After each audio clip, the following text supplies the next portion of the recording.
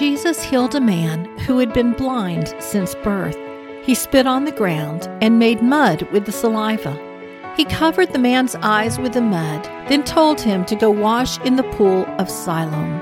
The man did as Jesus said, and when he washed, he came back seeing. Those who knew him as a blind beggar didn't know what to think. Some asked if he were in fact the same person. Others argued it wasn't. He kept telling everyone he was the one. They asked how his eyes were suddenly opened, and he explained how Jesus healed him. They asked where Jesus was, but he didn't know. They brought the man to the Pharisees. They tried to insist that Jesus couldn't be a man of God since he made mud on the Sabbath. They asked the man what he thought.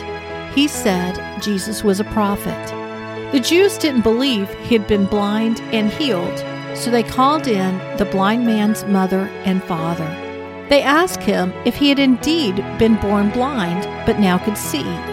His parents answered, "We know that this is our son and that he was born blind, but how he now sees we do not know, nor do we know who opened his eyes. Ask him, he is of age, he will speak for himself." The blind man's mother was afraid if she confessed Jesus, she'd be denied entrance to the synagogue. So instead of rejoicing in her son's miracle, she denounced it. She chose religion over Jesus. I'm Sharon Wilharm, host of All God's Women and author of Women of Prayer Bible Study. Learn more about the mother of the blind man and all the other women in the Bible at my website at allgodswomen.com.